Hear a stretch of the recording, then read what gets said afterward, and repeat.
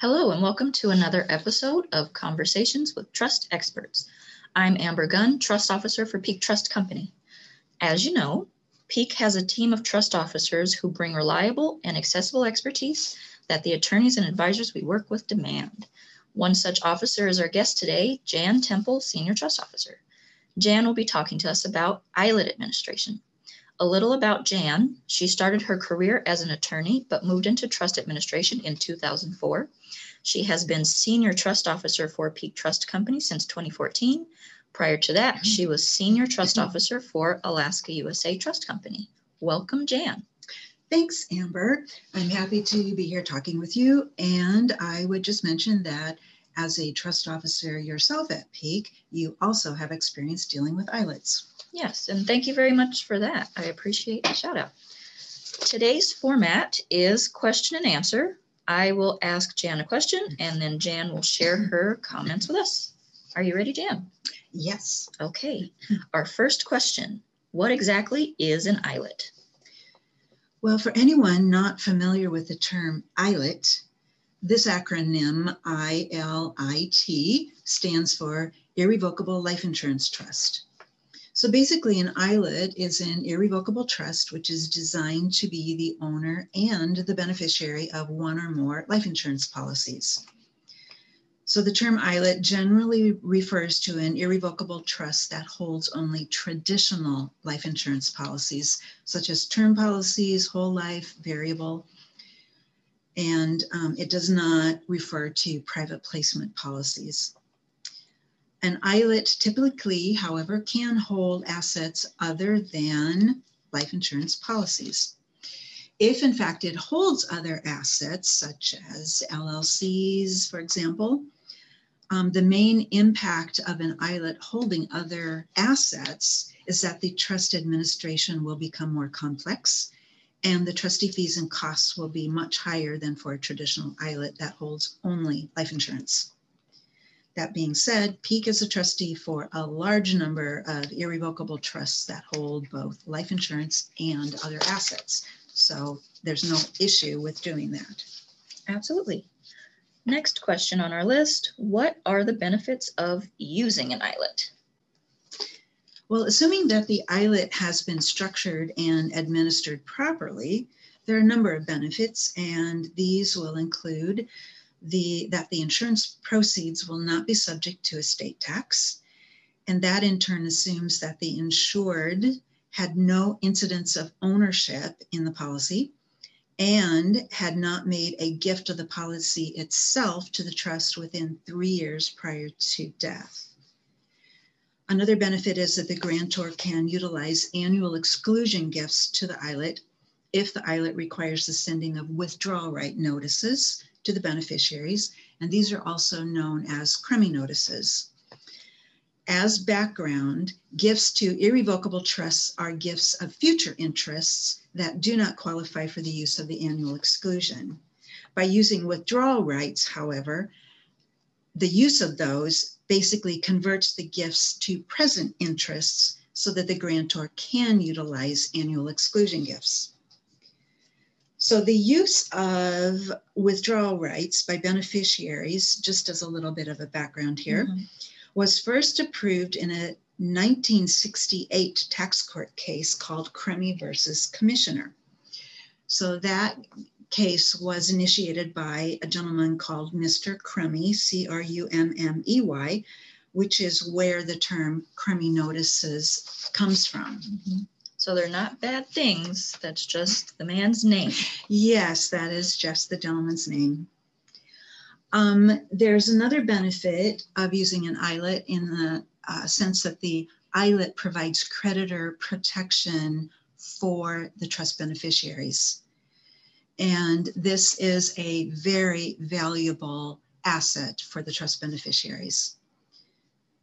After a policy matures, that means after the insured person passes away, then the ILIT typically just is treated like any other irrevocable trusts. Most of the ILITs will provide for the proceeds to stay in trust because a grantor who sets up an ILIT generally is working with an attorney who recognizes the value of having assets left in trust for beneficiaries. However, there are some ILITs that after the policy matures, they simply pay out to the beneficiaries. Mm-hmm. And in that situation, those beneficiaries no longer have the asset protection that they would have had if the assets had stayed in the trust. Unfortunately, I've seen that more than once, where the policy will mature, the proceeds will pay out, and then the beneficiaries will come to the trustee and say, okay, now the insurance is paid out, where's my money? And that's regardless of how the trust is drafted, meaning if it's drafted to continue in trust or be distributed. And what I've seen in my experience is the trustee Peak is replaced with a friendly trustee to the beneficiaries requesting distributions. And then the successor trustee will, in fact, distribute out the assets. But I think, as Jan was trying to emphasize, that creditor protection makes an ILIT, although a simple estate planning vehicle, a fairly robust one. So it's helpful for your beneficiaries to understand that putting assets in trust is not a hindrance to them. It's a benefit for them. That's very true. Very true. All right. Next question. In general terms, once an ILIT is set up, how does it work? Well, the first thing after all of the documents the trust documents are signed, then the next thing that happens is that the ILIT needs to become the owner of at least one insurance policy. And to accomplish this, the trustee will be working with the grantor's existing insurance advisor. So there are three main ways of getting insurance policies into an ILIT. The first way is the grantor gifts cash to the ILIT. And then after the gift of the cash comes in, the trustee sends the crummy notices to the beneficiaries, waits the designated amount of time to ensure that they're not exercising their withdrawal rights, and then the trustee uses that cash to purchase a new policy by paying the initial premium. By the time that happens, the trustee will have worked with the insurance advisor to get an application ready to go so that everything is in process. The second way a policy can come into a trust is if the grantor makes a gift of an existing policy to the ILIT. But if the grantor does that, the grantor must survive by 3 years to avoid having the proceeds subject to estate tax. And gifting an existing policy will itself trigger crummy notices again. The third way a policy can come into an ILIT is if the grantor sells an existing policy to the ILIT, generally in exchange for a note. When we do this kind of a sale of a policy to the ILIT, the trustee will be working with the grantor's attorney, because there will be some work done that the attorney will need to do in setting up the promissory note. And if there's a sale document that needs to be drafted, the attorney would also prepare that. After the policies are owned by the trust, then it becomes a fairly routine kind of procedure where the grantor makes gifts to the trust in a timely manner sufficient to cover the premiums and expenses. Whenever the trustee receives a gift, the trustee then sends the crummy notices out to the beneficiaries, waits for a period of time to ensure they have not exercised their withdrawal rights, and then issues a check to the insurance company to pay the premium. And so it gets to be fairly routine unless something unexpected comes up, such as perhaps there's a desire to buy another policy in the trust or some other little flurry of activity. Mm-hmm. I may be preaching to the choir by saying this, but you also want to make sure that your insurance that's owned by the trust is also the only beneficiary of the life insurance policies. Otherwise, maturity payouts can get a little tricky. Oh, definitely. I'm glad you brought that up. So if you go to the first option where the ILIT itself is buying a brand new policy, then pretty much that is written, you'll be signing, the trustee will be signing the application and will make sure that the trust is listed both as the owner and the beneficiary. In the transfer of an existing policy to the trust, the trustee will make sure that the beneficiary and the owner are both changed to the trust. The grantor would need to be the one to sign the change of ownership to the trust, but once that's done, the trustee will then request a change of the beneficiary to the trust. And those will all be done at the same time to ensure that there's no lapse in the change of the owner or the beneficiary. Thank you for expanding on that. All right. Next, we have, what are the trustee duties associated with ILITs?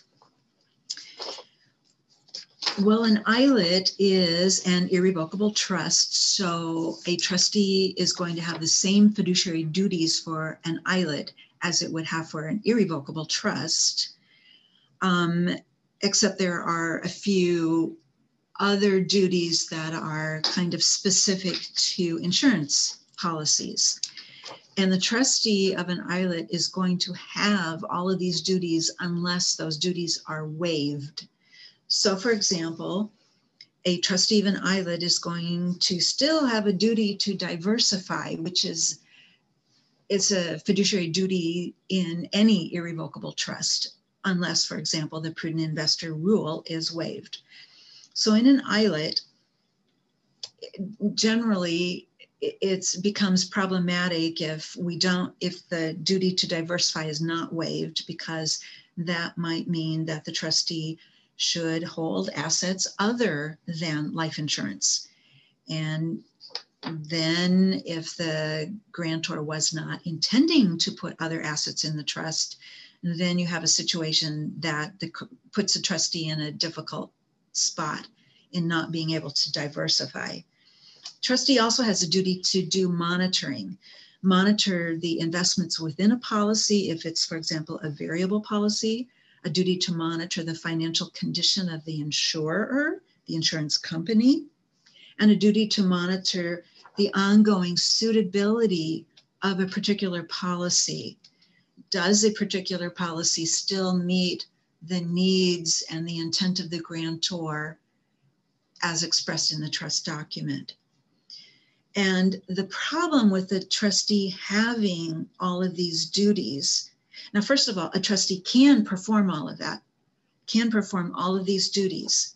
The problem with it is it becomes very time consuming and also involves hiring experts, because the trustee itself does not have the expertise to be able to monitor some of these requirements and would have to hire someone to do that. So that involves time and expense that will make the cost of administration of an ILIT substantially higher than if those duties are waived. And most grantors will choose to waive those duties because the higher cost is just not worth it to them. And so they voluntarily will agree to do that in order to keep the fees at a much more reasonable rate. However, that being said, somebody does need to be watching the policies, and particularly the performance of the policies. The insurance advisor is generally someone who's been working with the grantor for who knows how long, how many years. And often the insurance advisor is also the grantor's investment advisor for investment purposes other than insurance. And so the insurance advisor typically will be monitoring the policy anyway. The grantor should alert the trustee of any change in circumstances in the family situation that might affect the suitability of current policies owned by the ILET. And then the trustee will then talk with the insurance advisor, and there'll be a discussion about if anything should be changed. Do we need to do an exchange of an existing policy for a new policy that might be more appropriate? That's just an example. But the insurance advisor is usually the one who can make that determination. So those are the major duties involved specifically with ILETs. Sure. With ILETs, you were speaking to maintaining the relationship with the investment advisor, the insurance advisor, excuse me. Mm-hmm. And I can only speak for Peak, but Peak, we strongly encourage grantors to maintain that relationship. And we also encourage communication between the trustee and the insurance advisor on an ongoing basis. Yes, exactly. All right. Okay, our next question, how should the attorney and insurance advisor work together to set expectations with clients about the administration of an ILET? It's very important that the grantors completely understand the procedures involved in making gifts to the trust and how crummy notices work and withdrawal rights work.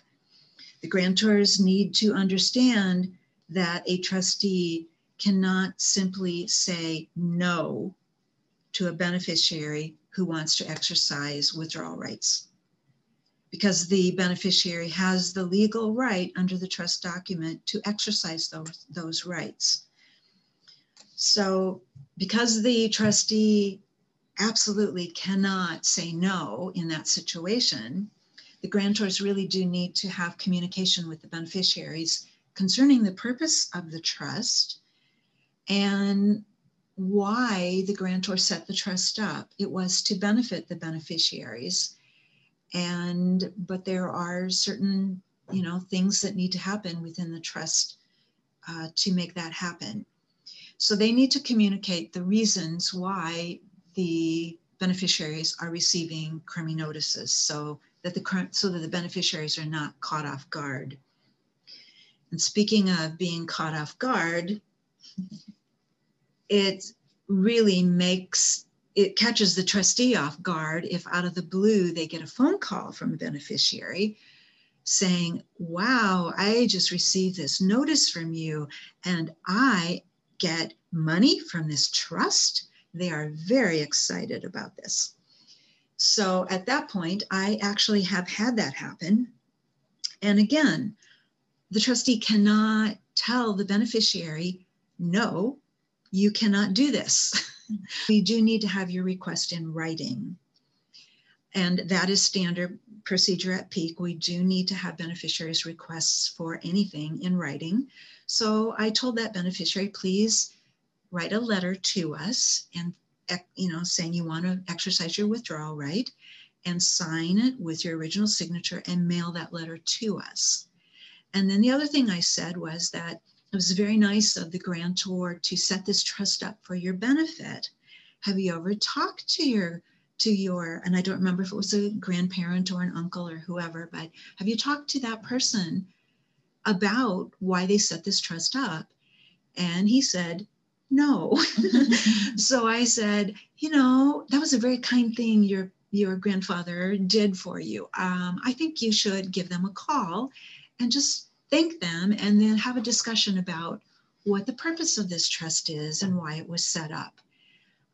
And the beneficiary said they would do that. And subsequently, I never received another word from that beneficiary. So the grantor clearly had a discussion with the beneficiary. Right. So by having that conversation, I think it's just something we should emphasize. It's not the tail wagging the dog here. By having the grantor have this conversation with their beneficiaries, you are allowing the trust to uphold its purpose for the beneficiaries. You're not giving more information than what's due. You're not giving them the keys to the asylum, so to speak. You're just making sure that your intended purpose is upheld. And Jan was going to say about why the grantor needs to have this conversation specifically, as opposed to the trustee having the conversation with the beneficiary. The trustee can't be put in a position where it looks like the trustee is trying to talk a beneficiary out of exercising the withdrawal rights. The trustee absolutely cannot do that. If the beneficiary wants to exercise those withdrawal rights, the trustee must comply with that.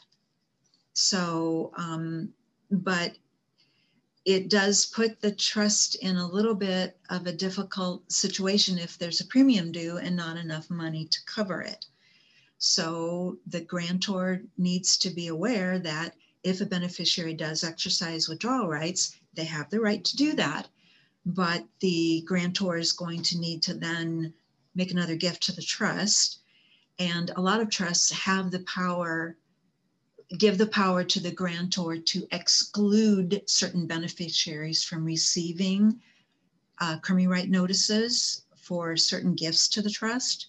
And if a document provides for that, the grantor can make an additional gift to the trust and exclude that particular beneficiary from receiving a crummy notice for this next gift. So there are ways of dealing with it, and it's fine if the beneficiaries make crummy notices, as long as everybody's on board in terms of, you know, what happens and why. Mm-hmm. Just that people need an understanding. Absolutely. Okay, and then another thing that the grantor needs to be clear on is the necessity of making gifts to the trust in a timely manner. So grantors need to plan ahead, and they need to keep in mind. So for example, if premiums due in May every year, and it's a substantial premium, so this is mostly important for larger premiums, but it does apply to all of them. But let's say there's a $50,000 premium due in May.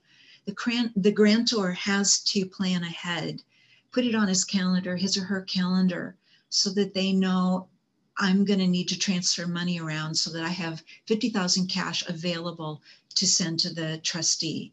And they need to do that, send those funds about at least 6 weeks ahead of time, if at all possible. Otherwise, it puts the trustee in a bind, because we need to send out the crummy notices. We need to wait for the time period to lapse for the exercise of those crummy notices. Then we have to process a check and get that sent to the insurance company and get it sent before the due date. So it's very difficult for the trustee when the gifts do not come in a timely manner. We're not trying to make life difficult for the grantor by any means, but they put a lot of time and effort into setting up the ILIT. We just want to ensure we're on the same page with the grantor, but we just want to ensure that things get done in a timely manner so that everything can run smoothly. How do tax returns for an ILIT work?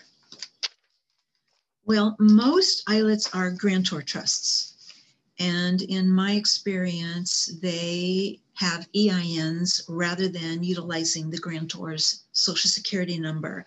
So that means that if there's any income coming into the trust needs to file a tax return, which is called a grantor return, which shows that all the income earned by the trust will show up on the grantor's personal income tax return.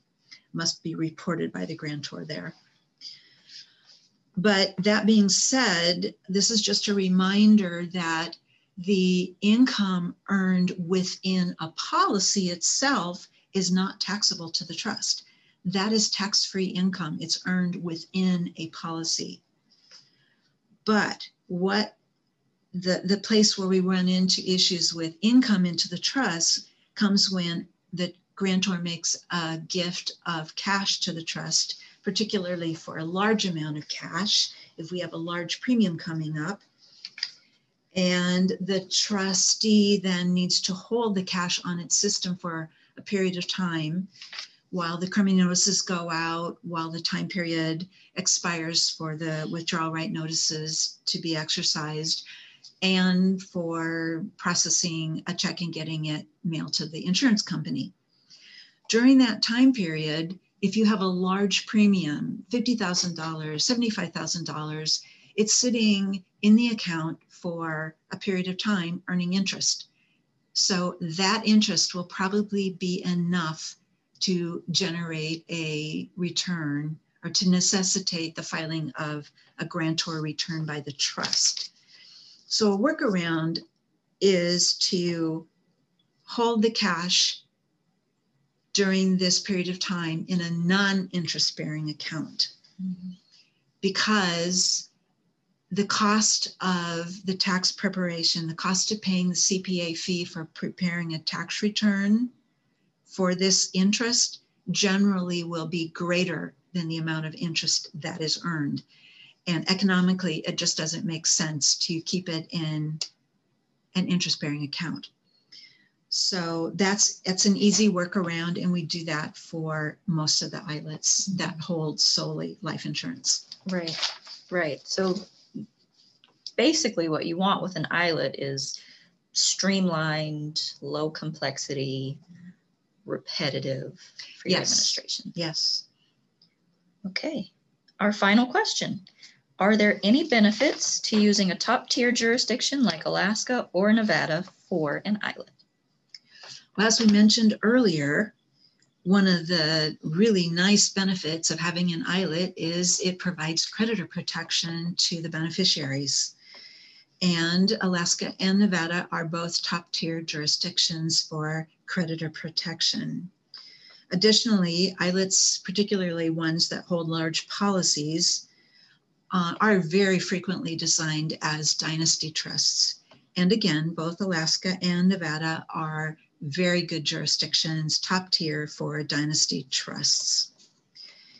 Then a third benefit is dealing with my comments earlier about grantors waiving certain duties of the trustee in order to keep the fees and costs down. And for a brand new ILIT that's being formed, those waiver provisions can be put right in the trust document. But when it comes to an existing ILIT that might be transferred to an Alaska trustee, those waiver provisions might not be in that document. And Alaska actually has a statute that can be where the trustee can file an election to have the statute apply. And that particular statute actually is itself a waiver of these monitoring duties in particular. So that's just a little safety net if in fact you have a existing trust that is being transferred to Alaska. And then finally, for ILITs that hold policies that have high premiums, Alaska is really a great jurisdiction for reducing the amount of premium tax. So it is one of the, it has some of the lowest premium tax in the country on premiums over $100,000. Alaska's premium tax is only 8 basis points on those premiums, which makes it very attractive for trusts that hold large policies. So that's pretty much the end of my comments. All right. Thanks, Jan. This was a great overview of how ILIT administration works. This should serve as a starting point to help clients understand how an ILIT can fit into their overall estate plans. We appreciate you for being here. And thank you, Amber, for talking with me.